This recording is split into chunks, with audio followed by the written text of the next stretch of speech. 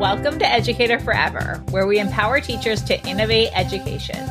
Join us each week to hear stories of teachers expanding their impact beyond the classroom and explore ways to reimagine teaching and learning.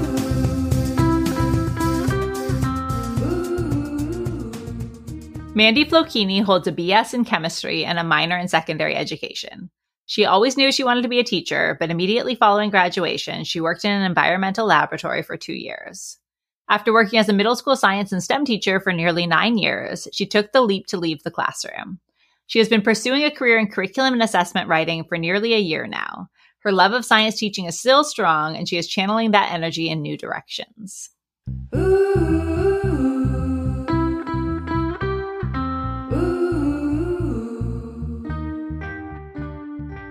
Welcome, Mandy. So glad to have you here with us. Yeah, so glad to be here. Thanks for having me, Lily. You're welcome. Well, I'm so excited to talk about your experience beyond the classroom and would love for you to start by telling us kind of about your journey as an educator. Yeah, so kind of a crazy journey so far, and hasn't even been that many years. When I graduated from college, I had a bachelor's degree in chemistry with a minor in secondary ed.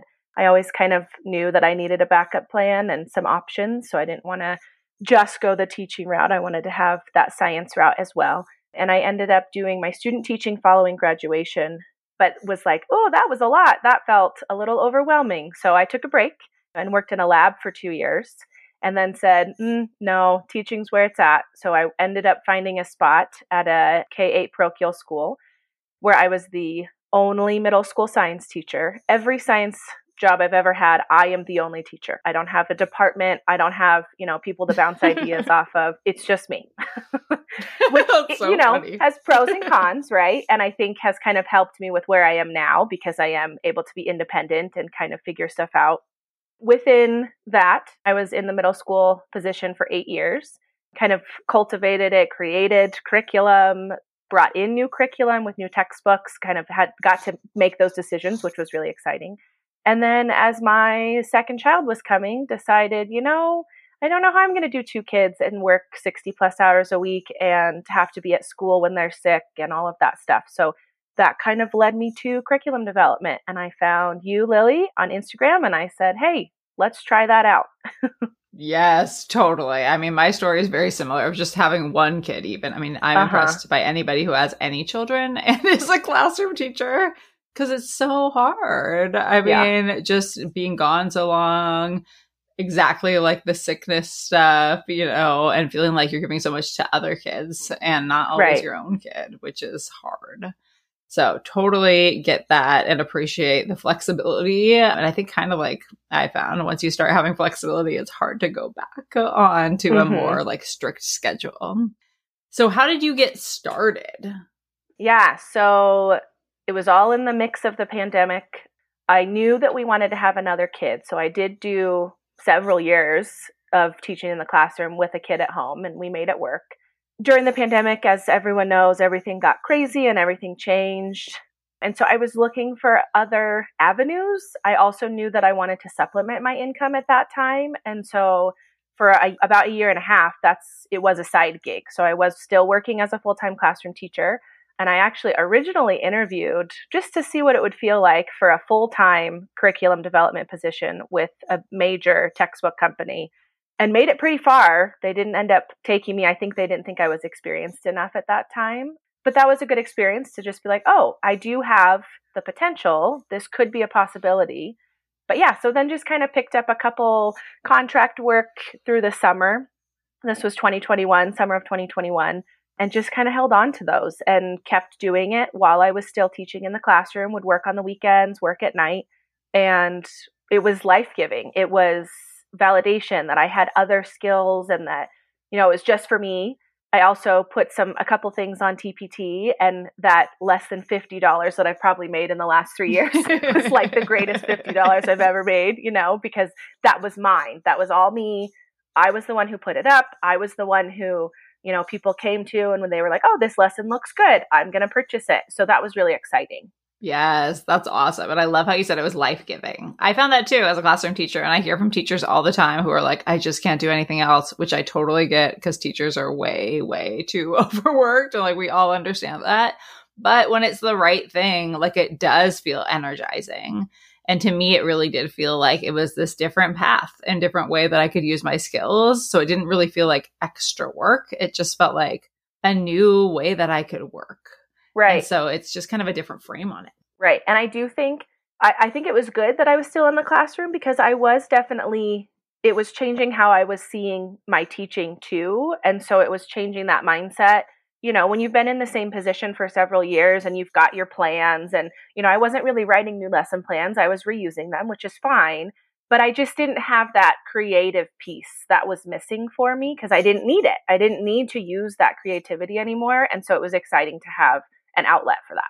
Yes, absolutely. And I love too how you shared about like going on the interview for the full-time job. Like sometimes we just need to do those things, right? Even if it doesn't work out, even if you're not even sure if you want it, like sometimes you just have to do something to get more clarity and just learn through the experience of doing it. Right. Absolutely. And I think like doing a little bit of contract work, whether you're a classroom teacher or if it's like, you know, you're doing it on the side in the summer or after school, or even if you've left the classroom, like you've recently retired, like start with a little project because it's low commitment and then you can figure it out by doing it. Right. All right. Well, thinking about the transition to leaving the classroom, I know for me, for many of us, it's full of emotions. And I'm wondering if you can talk us through kind of how you really made that decision. Did it feel very clear to you or was it kind of complicated? I would definitely say it was complicated. I would definitely say I wouldn't say forced into it, but I think the timing worked out really well because I essentially took maternity leave and then just didn't go back.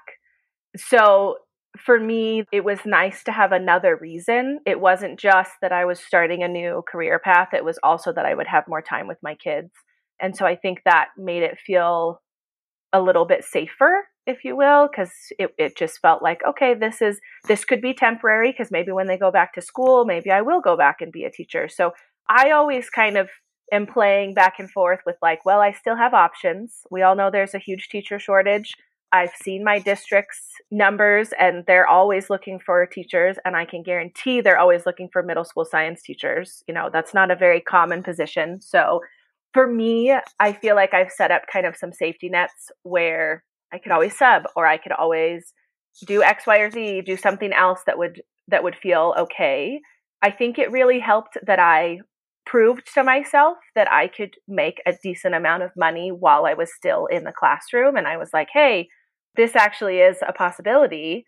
I kind of dipped my toes in, if you will, and then jumped in. So there was some testing that happened first. But yes, it was it's still complex. There's still, Totally. I'm almost a year out officially, and there's still things I'm figuring out. There's still pieces of the puzzle that I don't feel like are all the way there, but I also feel like I'm able to give myself the space to figure that out still. Yeah, totally. I mean, I think it's always going to be complicated in some way, right? And I think some of it is I think we often wait for something to be really black and white. You know, of just like, yep, it's like the moment where I feel 100% sure that I'm going to do this thing. And like, that's pretty much never has happened, right? Like it's always somewhat complicated and it's never like 100% clear. So I appreciate you sharing kind of the process and that it is cool to think about all the different options of like, yeah, we all have options and there are many ways of making a living. There are many ways of working in education. So seeing and like weighing those options at different points in people's lives. Yeah, for sure. So I know now you do many flexible things beyond the classroom. And can you tell us a little bit more about the types of work that you've been doing? Yeah, so I have worked with several different companies, major publishing companies. I've worked through many of the curriculum agencies that then contract with other clients. And so I'm kind of like working through the middleman, that kind of setup. One project that I did that was really cool, and they kind of stopped doing it, and I wish they would finish it, but I was writing environmental science curriculum for an app that they were, that's cool. Yeah. So, and I was kind of like the head of that. So that was pretty cool, but I don't think it got picked up and they didn't have the customers for it to keep it going forward. Hopefully at some point, maybe they'll come back to it, but that was really fun. So I've kind of done a lot of different things. I would say some of my projects I look at more of as like safe projects and that like, I know they're continuous. I know like one project, for example, I can jump in and just take assignments when I want to. It's probably not the most exciting project, but at least I know it's there. And if I have time, it's guaranteed money, and they're pretty quick on the turnaround. And then some of my projects are a little bit riskier in that they're really big and there's a lot going on and they're pretty, high stakes and pretty quick turnarounds. But yeah, I've done assessment, curriculum. I was looking at doing some writing for educational videos, but that didn't end up taking off. I had a little imposter syndrome and did not end up going through with that all the way. But that was exciting. And the fact that I feel like I could do that maybe down the line with a little bit more experience. So again, all the options are just endless. And then to kind of keep, that need to work with students, I do have a couple tutoring students that I work with virtually that I really enjoy. And that's a nice little piece of the puzzle too. Nice. Yes. I always called it my hodgepodge when I was doing many different things. And it was for me also thinking about what did I really want? Both what did I need financially, but also what did I really want in terms of time with teachers, time with kids, time to sit quietly in a room and write. Yeah. All the things. And I think, again, it's always changing, but there are so many options. And then I appreciate you sharing the imposter syndrome, also super real, happens to all of us. And I'm wondering if you can talk us through kind of how you learned to do these things. You were a middle school science teacher and then you started working in curriculum design. How did it kind of feel? What did you learn personally and professionally through that process? Yeah. So originally, when I first started thinking about all this stuff, I was like, okay, I'm going to go get a curriculum design degree.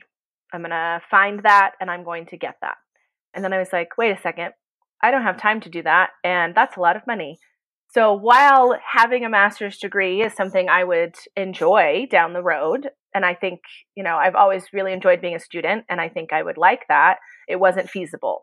So I was like, okay, how else can I approach this?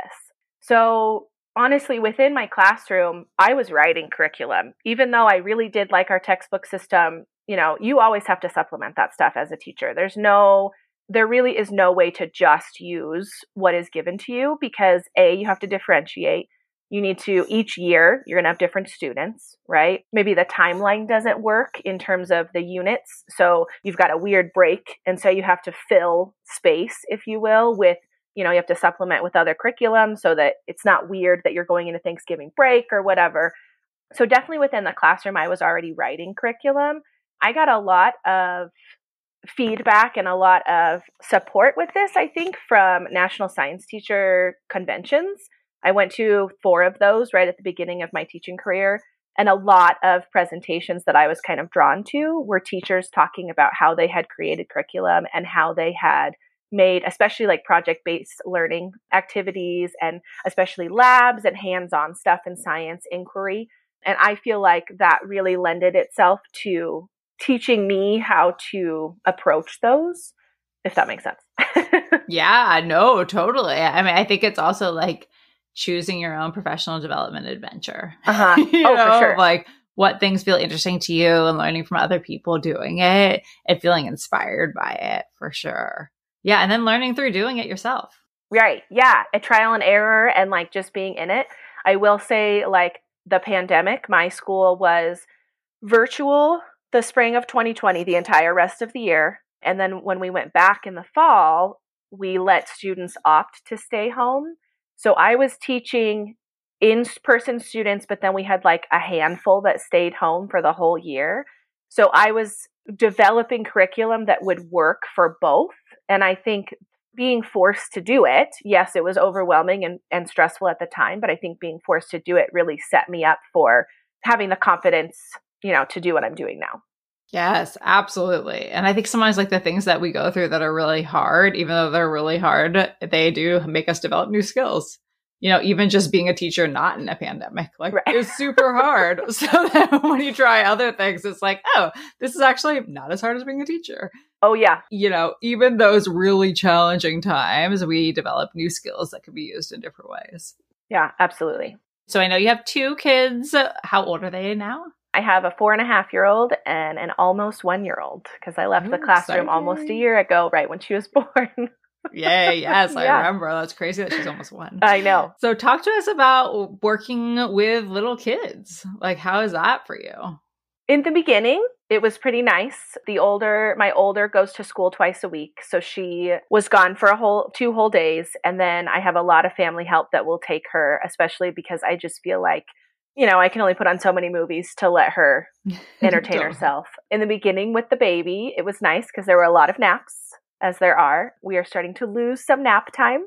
I do work at night when my husband gets home sometimes now, and I do work on the weekends, depending on what my deadlines look like. But we're making it work. And sometimes I will send both girls to a grandparent's house, for the day if I really have a lot going on. But I really am not working. I would say the most I'm working is 25 hours a week if I have a lot going on that week. But I probably average about 15 hours a week, which is nice. Yeah, absolutely. I know. I remember being really pleasantly surprised when I started working outside of the classroom that I could take over my teaching income and more working so many less hours. And I also, when my kids were littler, they're 8 and 11 now. They just had their birthdays. So I almost said 7 and 10, but they're 8 and 11 now. But when they were little, it was a lot harder, you know, to work during their nap times. Or I did the same thing. My husband got home or, sneaking in little times on the weekends and things like that. So it gets easier. And especially, I remember when my son went to a 2-year-old program and he only went 2 mornings a week, but I was like, this is amazing. I have 6 hours a week without kids in the house. Yeah, for sure. Oh, it makes a huge difference. Absolutely. Totally. So what advice would you give teachers who are thinking about moving beyond the classroom? Yeah, I would definitely say, the main thing that made it more comfortable for me was that I did dabble a little bit before I officially left. I tried it out. I looked at different avenues. There were definitely a couple things that I tried when I was in the classroom, and I'm not doing those anymore because I didn't like it. So I understand that as teachers, we're using the summer to, rejuvenate ourselves and find some rest. But I did personally feel like working these projects was rejuvenating and was energy and was, an outlet. So I definitely utilized that the summer before my last year of teaching to really dive in and look at all my options. I would also recommend getting in some of those contractor pools, even if that's not where you see yourself long term. At least you're getting projects sent to you as options. So I work for 3 companies, including Educator Forever Agency. And when they send you different projects, you can say yes or no, but at least there's an option. And it does take some time to get on those lists. So I definitely would recommend doing that ahead of time, even if you don't plan on taking a position for a little bit, because then at least your name's out there, at least you've done the legwork. And I think it's nice to have that as a backup plan.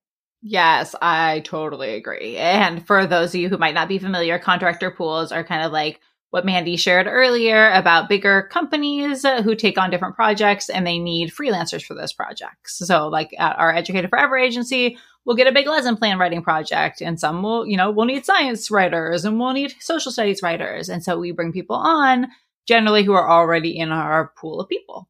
So when you get into those pools of people, then companies will reach directly out to you rather than a whole interview process. So that's really great. Yeah, absolutely.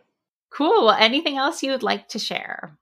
Listening to some of your other podcasts, I just want to reiterate how important it is to have a support group and to have a group of people who are trying to do the same things. I have learned so much from the Educator Forever community and just listening to other, honestly, oftentimes I just go to the meetings to be like, what jobs do you have? Can I apply to that company? Let's see, because I just didn't know what was out there. For so long, I feel like I was so ready to be a teacher and that was my path and that was great, but I didn't really know what other jobs were available. In my mind, I feel like I kind of stopped at the career fair and was just like, okay, you can be a teacher. And that's it. That's your option. And that's where you're going to go, which is great. Again, I loved it. And again, I may go back. But just knowing what other people are doing is really helpful because then you can be like, oh, that sounds great. Or no, that definitely isn't for me. Let's not even look at that kind of stuff. So having that support group is really important. Yes, I'm so glad you said that. And I totally agree. I mean, that's really one of the reasons why I created Educator Forever is when I was starting out doing things beyond the classroom, I kept just being like, is this a thing? I don't see anybody else doing this. And so really building a community where we can share resources and try and learn things together. And I think especially if you're in a school and there are a bunch of teachers who are just like, this is my job, right? Kind of like you said of like, going to the career fair, like I've become a teacher. That's what I'm doing. And everybody's in that mindset of just being like, I'm going to do this till I retire and then I'm going to get my pension. I'm like, that's my life. And so if you feel differently, you need to kind of create and seek out that community for yourself to be able to find the way forward. And I think it's super important to find your people that can support you along the way. Yeah, absolutely. Awesome. Well, thank you so much, Mandy. It was great talking with you. Yeah, of course. Thanks, Lily. Ready to find rewarding, impactful work in the education world? Take our free quiz to discover your next right career step. Will you be a curriculum developer, an education consultant, instructional coach? The list of possibilities goes on and on. Take the quiz to find out the best fit for you at educatorforever.com/quiz. You'll also receive customized resources to kickstart your dream career and life.